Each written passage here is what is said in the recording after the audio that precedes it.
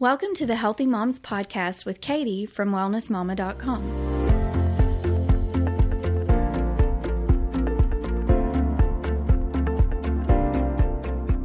Today, we again join Katie and pharmacist Mary Lee Snodgrass as they discuss the truth about common medications, including those for cholesterol, high blood pressure, heartburn, and more. In this episode, we will discover why we are seeing such a drastic rise of these medications and their corresponding problems in the last few decades, as well as what we can expect if these trends continue. Find out why taking medications like acid blockers might do more harm than good in the long run, why reducing cholesterol may be a bad idea, and the supplements that can help undo the damage from using these medications. To help you discover your own health answers, Mary Lee has offered her PDFs showing the cascade of pharmaceuticals that can occur from taking just one medication. To get this and all other bonuses from past episodes, join our community at wellnessmama.com/podcast. That's wellnessmama.com/podcast. Mary Lee, welcome back. I'm excited for this episode as well.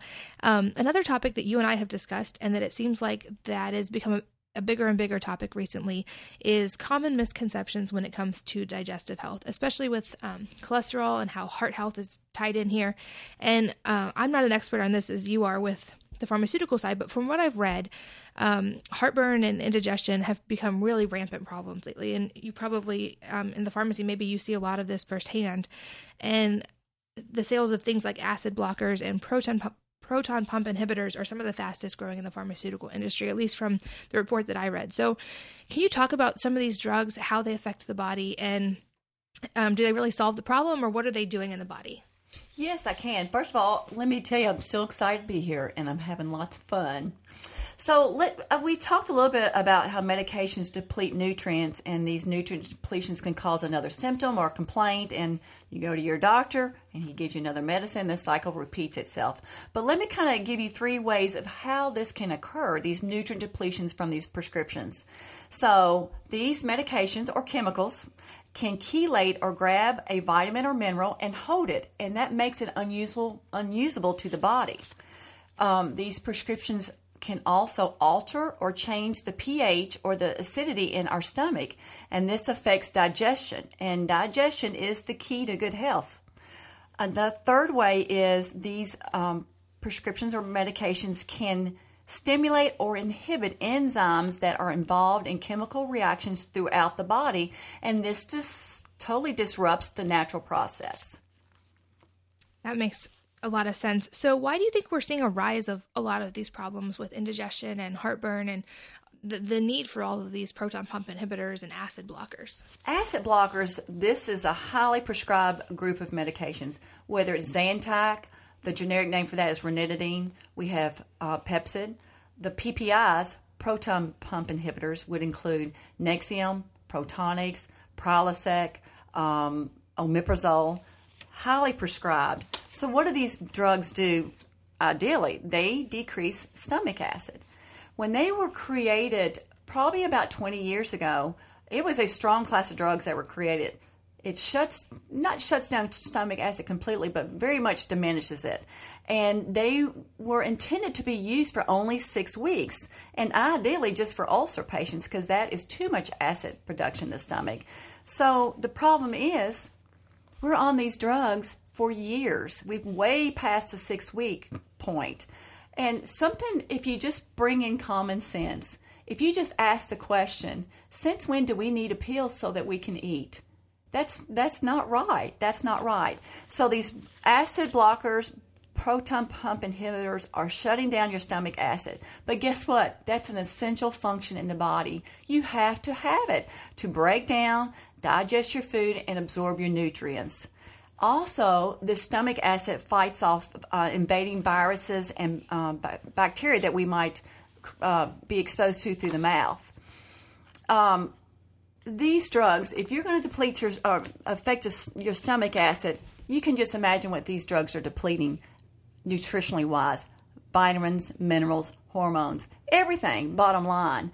So if you're going to do this drug, you're going to eventually get a lot of antibiotics because you're going to be sick, because our stomach acid is essential in the immune system. You're going to be low in magnesium. You're going to be low in B vitamins. You're going to be low in zinc. And all these things are going to precipitate more symptoms and create more complaints that you're going to go to your doctor and get more prescriptions. I call this the cascade of doom. So if you're going to be in a PPI, ask yourself, why am I on it? There's a reason why you're on it. Here we go. Back to food again, back to stress. What are you eating? Are you drinking too much alcohol? Are you eating on the run? Are you chewing your food? It gets as simple as, are you chewing your food? Are you basically just chewing a couple bites and then swallow it? Digestion begins in the mouth. So ideally, I don't want anybody on this medication. But if you do, say if you have an ulcer, be sure and take a good multivitamin with it and also a good probiotic. And I would take extra magnesium to address these depletions. What's scary is that we're putting our newborn babies on these drugs now. We fill prescriptions all the time that we have to compound these up for the newborns and the infants and even the young toddlers that are having acid reflux. And the doctors do not hesitate one bit to put them on it. And so think about what you're doing to that child's digestion for his future growth. The sad thing is, it's hard to convince the doctors and the moms because the baby feels better, mom feels better, doctor thinks he's had a success story. So once again, that gets back to food. What is the mom feeding the baby? What kind of birth do we have? Did the baby's gut get populated as it should have? If not, get that child on a probiotic to help get his gut populate with good bacteria so he can support his immune system and grow the way he should. Yeah, exactly. It's kind of amazing. I feel like that even in the last just 5 or 6 years that a lot of my friends have been having kids and we've been having kids. I know a lot of cases of babies going on these drugs and even adults. And when I talk to my parents and even my grandparents before they passed away, it seems like this is extremely recent and more so. And there's so many commercials for some of these drugs that you mentioned, like Prilosec and Nexium, like every other commercial during sports and different events that we watch on TV. Why are we seeing the rise of these problems so much? Does it also go back to other cascades of interventions with pharmaceuticals? Is it just more dietary, or like you said, we shouldn't need a pill to eat food? Yes. And are you talking about the babies, the children? The babies too. Yes. Yeah. You know what? It's like they think that a baby having colic is abnormal. Babies spit up. That's the normal thing. And sometimes I feel like it's a lot of intolerance and not being patient enough. So, but I feel like, when a mom comes to me that's been put on an acid blocker for her child, first thing I ask them, was your baby a C-section or vaginal birth? Did you breastfeed? And from those answers, if they did not breastfeed or if they were a C-section, or even if they were, I talk to them about, well, what's this baby being exposed to? Did the doctor talk to you about a probiotic? Because I tell the mom, I said, listen, you're cutting the acid production from this baby's stomach. It's going to affect his health long term. If you're going to use this, use it short term, but by all means, please get on a probiotic. And this is why. And usually when I tell them that, most of them will agree to the probiotic, and they say, well, why didn't my doctor tell me this? So, I feel like I swim upstream a lot trying to convince the moms, but when I get their attention, they really listen to me. They understand what they're doing, and they try to minimize that drug or at least use it for a short term and then address it otherwise. That makes sense. And so I would guess if this is reducing stomach acid, are there side effects to these like constipation or things like that? And I've also read from some sources that it's not even that we have too much stomach acid sometimes, but too little. And that's what's also contributing to the indigestion. So just taking these things for the long term, can that make the problem worse over time? Common sense tells me, yes, it does. These babies, they tend to be constipated. They tend to have skin issues down the road. They tend to get sick often, and so they'll get an antibiotic, and that kind of enhances the whole process of this cascade of doom. And you hate to think that it's all fixable. It's not like if you could put this baby on this acid blocker, they're going to be doomed for life. No, but let's get them off it as soon as we can, and then let's start supporting gut health. A lot of times it's what we introduce food too soon to the baby. The babies are supposed to be on breast milk a lot longer than what we are. And formula is not always a digestible protein for that baby, and that causes disruption in the gut. I mean, no wonder they have colic and refluxing a little bit. So it's a really serious problem. I've tried to reach out to pediatricians. I've not had much success with it. So moms out there, please question it. Even if you have to go pick up the prescription, try a probiotic first. You'll be surprised. You really will be surprised. Yeah, that makes a lot of sense. And you've mentioned the probiotics quite a bit, which makes me think that there definitely is a bacterial side here. And you also hear about H. pylori a lot when it comes to digestive health.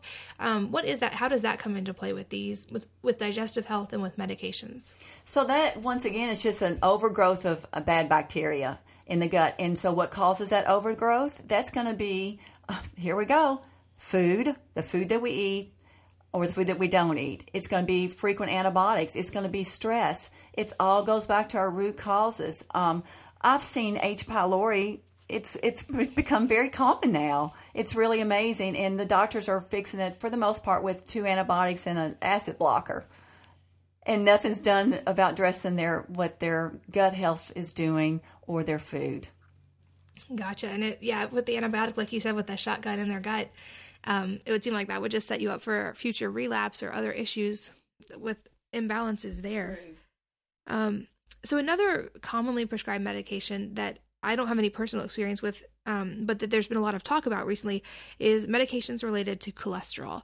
And in the past few weeks, I've seen a lot of news releases that medical associations in the U.S. are no longer classifying cholesterol as a forbidden food, or they've now switched a little bit, and they're not saying it's a huge dietary problem. They're saying now that there's not a connection between dietary cholesterol and cholesterol in the body, or they have a lot of different explanations there. But basically that consuming cholesterol is not affecting the body the way we thought it was, and that maybe avoiding all dietary cholesterol is not actually a good idea. But let's try to understand this. What is cholesterol, and how does it work in the body, and is it bad? So there's some hope there, isn't it? Cholesterol is good. We have to have it. The media and the medical world has painted it bad for so long. We need cholesterol for healthy brains. But we talked about hormones earlier. Cholesterol is our building block to our hormones. So that's the first thing we have to create our hormones. So cholesterol is essential. And it's just been given a bad rap. The pharmaceutical industry has benefited from it. That makes sense. So is reducing cholesterol with medication, is that necessary at times, or is that a bad idea as well? Is there a cascade of interventions that happens with that? Well, cholesterol-reducing medications are called statins. You might know them as Lipitor, Crestor, Zocor, Simvastatin. That's a generic name. And they are highly prescribed. Yes, some cases maybe it might be appropriate. I am not a fan. I feel like it can all be treated naturally, once again, by looking at root causes. The problem with these drugs, and remember I said they are highly prescribed. Many doctors think that it should be in the drinking water. They deplete a nutrient called CoQ10. So what is CoQ10? It stands for coenzyme Q10. And this is a vital nutrient. It's found in every single cell in the body, and it helps each cell to produce energy. And your cell has to produce energy to be functional. And if not, it will be dysfunctional or die. So we're talking about cellular level here. Well, the funny thing about CoQ10, guess where it's most concentrated? In your heart. So think about it. We're taking a medication from our doctor to decrease cholesterol that protects us maybe from a heart attack, but it's robbing CoQ10 from our body, which is most concentrated in the heart. So that is not common sense. It just doesn't make sense. So there's all kinds of signs that are associated with low CoQ10 that if it was not addressed, if these signs were not addressed, you'd be put on multiple medications. And then we go into that cascade of doom, the polypharmacy, the drug cascade. Wash, rinse, repeat, as I said before. So let's just start with heart. Signs of CoQ10 depletion in the heart: congestive heart failure, increased blood pressure, arrhythmia. So that could be a lot of prescriptions right there. If you were taking a statin for cholesterol and all of a sudden you developed high blood pressure and arrhythmias, those are serious medications. The CoQ10 is very protective of the brain. So if you're low in it due to being on one of these medications, you can have stroke. You can be associated with depression, memory loss, even dementia. So headaches are also associated with low CoQ10. CoQ10 is really important for the muscles. Think of your heart muscle, but muscles over the body, especially the legs. So many people on these medications complain of leg aches, cramping, tired legs. Because CoQ10 depletes energy, you get fatigued muscles. Restless leg is a big deal. We didn't used to have restless leg. We have all kinds of prescriptions for restless leg now. To me, I'm like, I would put them on CoQ10 and address this nutrient depletion. This is a big one with CoQ10. And I do feel like the doctors are kind of getting on board with this, but CoQ10 can elevate your blood sugar. So think about that. You could easily get diagnosed as a diabetic with that. And then we start all the diabetic medications and the insulin and the testing and the syringes. And that's a whole nother can of worms. If you have gum disease, that might be due to CoQ10 depletion. So look at all the potential medications that could be prescribed for this depletion alone. So this is one of the first one I drive home to the doctors I talk to, because so many people are on statins. Get them on CoQ10. They may not have these symptoms right now, but they will down the road. So let's do some preventive health here. A couple other class of drugs that deplete CoQ10, most of your blood pressure medicines, and believe it or not, most of your diabetic medicines do too. There's a class of drugs called tricyclic antidepressants. Those are like your amitriptyline and nortriptyline. They also deplete CoQ10, and amitriptyline is prescribed a whole lot for women and even kids. So something else that's, to me, is amazing about cholesterol, common sense here. When you decrease cholesterol with one of these statins, one of these cholesterol-lowering medicines, guess what? You can be affecting your hormones, because estrogen, progesterone, and testosterone have to have cholesterol as a building block. So if your cholesterol is so low, you're not going to have healthy levels of hormones.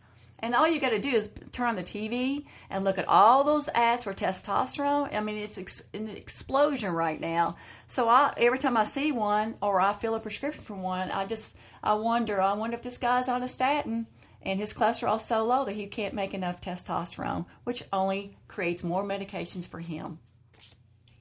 It's crazy how it's all interconnected, and it makes so much sense. I love that you can explain it from the pharmaceutical side and how those actually affect nutrients in the body. And I think hopefully that's something we're going to see more and more research on, and hopefully more and more medical professionals like you coming out and understanding and being willing to share the word about. So with cholesterol, based on the fact that these drugs can affect, I think of it kind of like if we avoid vitamin D or vitamin D sources of food or the sun, that may help prevent, like, for instance, skin cancer. But then if you are low in vitamin D, it can increase your risk of every other kind of cancer. So it's like always finding that balance. And I've also read studies correlative studies that those with really low cholesterol are actually at the highest risk of dying from all sources. So is it really good at any point to reduce cholesterol by medication like that? Or do you think there are other options? What are the time and place for those, if any?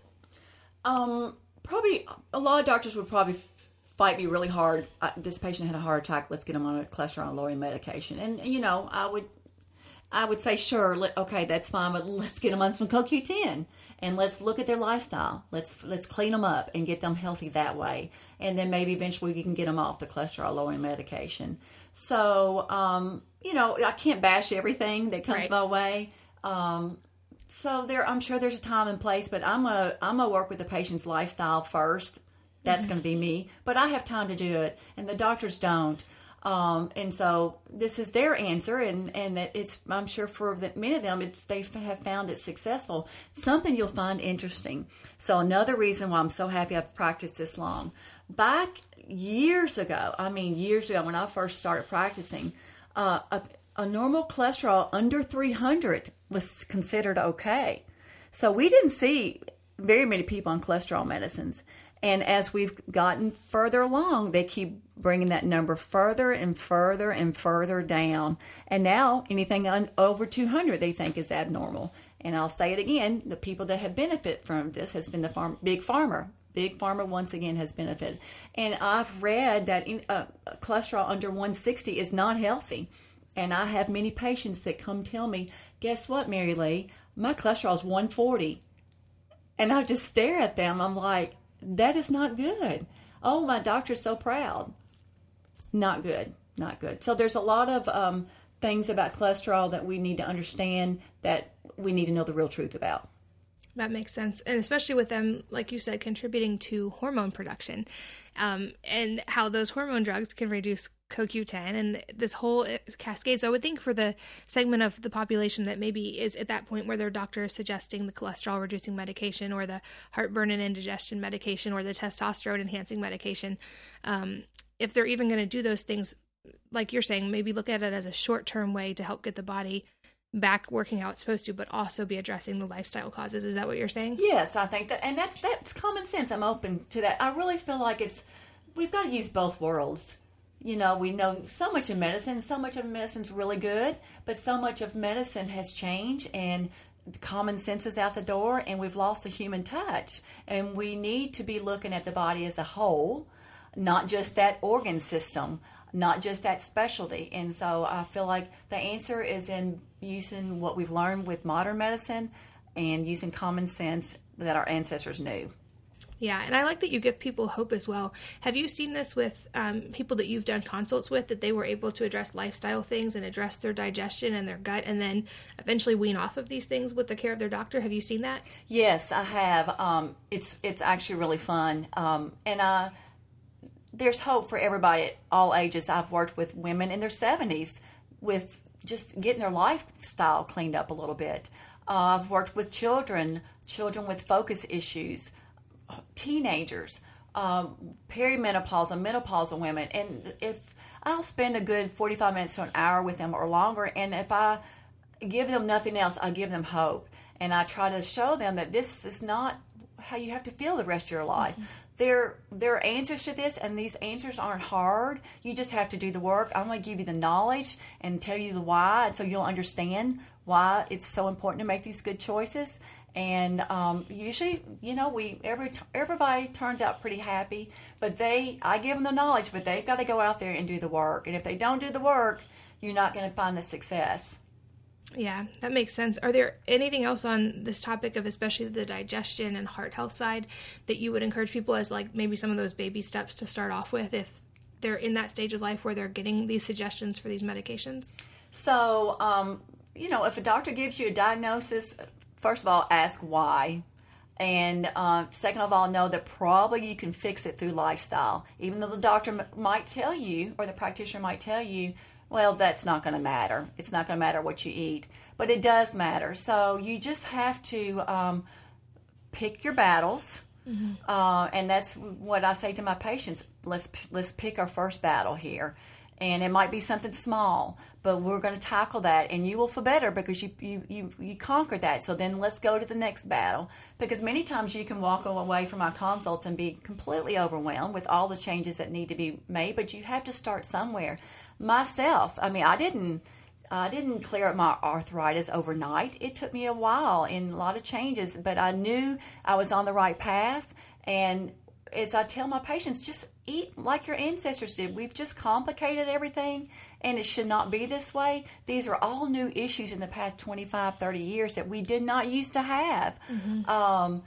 And we've got to share this with our children so they know how to eat, and their children's children, because at some point this has to stop. This has to stop. I'll have to tell you what I tell my boys.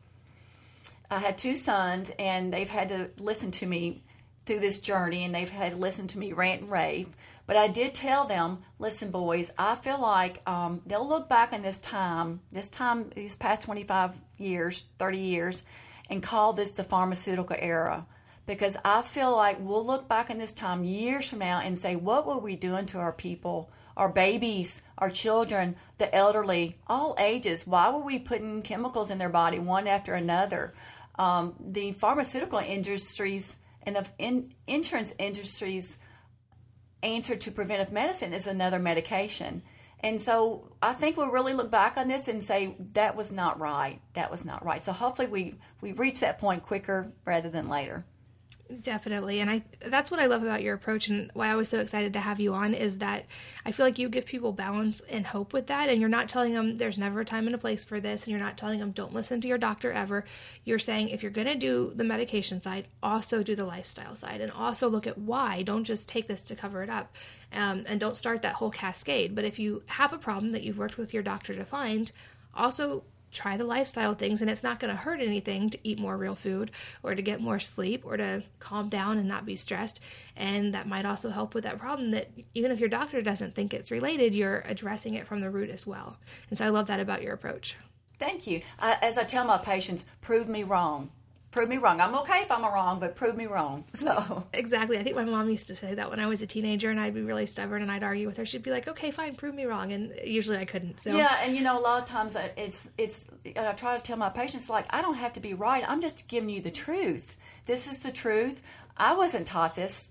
The doctors weren't taught this. I mean, I was very traditional for 25 years doing what I was taught in pharmacy school, and we're taught to treat symptoms basically. So this is something, if the truth's out there, you just got to know it, but all you got to do is look at common sense, and that is the truth. And if you just go to your common sense and ask why, then you can probably figure it out yourself. Exactly. And even though doctors aren't necessarily trained in this, and I'm hopeful that they are going to be hopefully more and more so in the future, I am yet to meet any doctor who would tell people not to eat vegetables, not to get sleep, not to reduce their stress. Those are all things that doctors are aware are helpful across the board as well. And they may not say it's going to help with your indigestion problem or it's going to help with your cholesterol problem, but they're not going to tell someone not to do it either. So those are things I feel like you can do while still working with a doctor or while still working with a pharmacist, to help just address everything from the ground up and solving those problems in a holistic way. Absolutely. And as we talked earlier, there is a change. There is a momentum, and people are becoming more open. And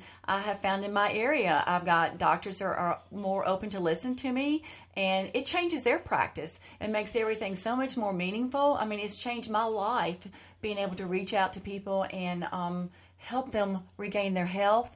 And it's much more fun to go to work every day. I mean, I have a blast at work.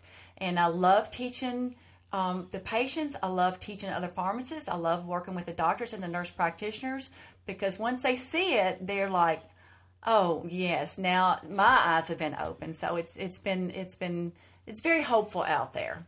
Yeah, absolutely. I feel the same way. And I think a lot of people even listening are on the front lines of that and making those decisions for their own families and choosing the real food and prioritizing these lifestyle factors. And I am, like you, I'm hopeful that we're seeing those changes start to happen. And I appreciate your time being here again. And I can't wait for our final episode when we're going to talk about combining a little bit what we just touched on, combining the conventional and the natural to actually make solutions and to help that pendulum keep swinging. So thanks, Marilee, for being here today. Thank you. Thank you so much for listening to this episode of the Healthy Moms Podcast. To get the bonus from the episode, as well as a content library of free health resources, join the community at wellnessmama.com/podcast.